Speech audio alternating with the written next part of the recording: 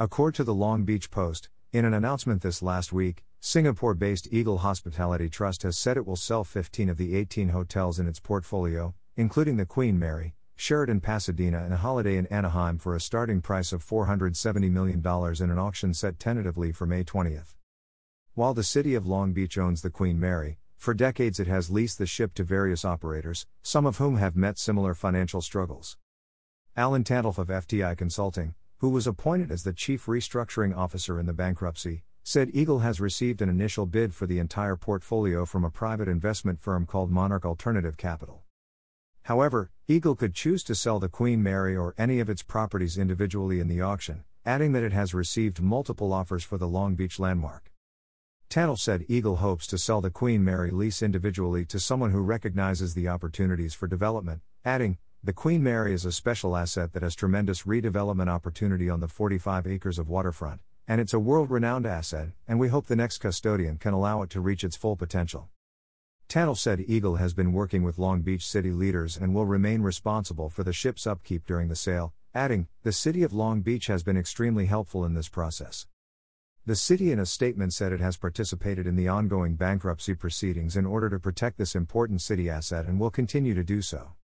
Eagle Hospitality filed for bankruptcy with a total of more than $500 million in debt on January 18, 2021, as the COVID-19 pandemic has ravaged the hospitality industry, but the company showed signs of problems in 2019 before the pandemic, including a $341 million default on a loan from Bank of America. Former Queen Mary operator Urban Commons, which signed a 66-year lease to run the ship in 2016, created Eagle Hospitality in 2019 to list on the Singapore Stock Exchange, with the goal of raising millions for a massive development project called Queen Mary Island.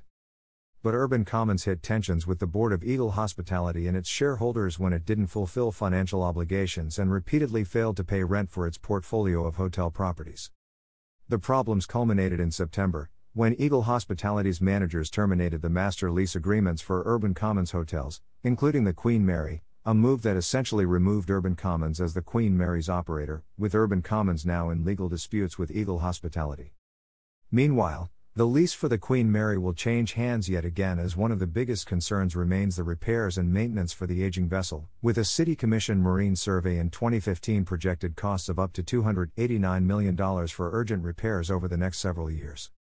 Under its original agreement with Urban Commons, the city issued $23 million in bonds to fix some of the most critical repairs listed in the marine survey, but many of the repairs went over budget and the $23 million was spent before other critical projects could be addressed.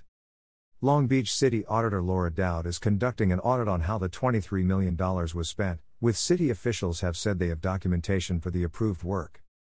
Long Beach has a history of operators who have struggled to make the ship profitable, with among the failed operators, Joe Provertal, who signed a lease to run the ship in 1993, filed for bankruptcy in 2006 when the city demanded several $1 million in unpaid rent, and Save the Queen LLC purchased the lease through an auction at bankruptcy and then defaulted on its loan in 2009. A report by John Alwyn Jones.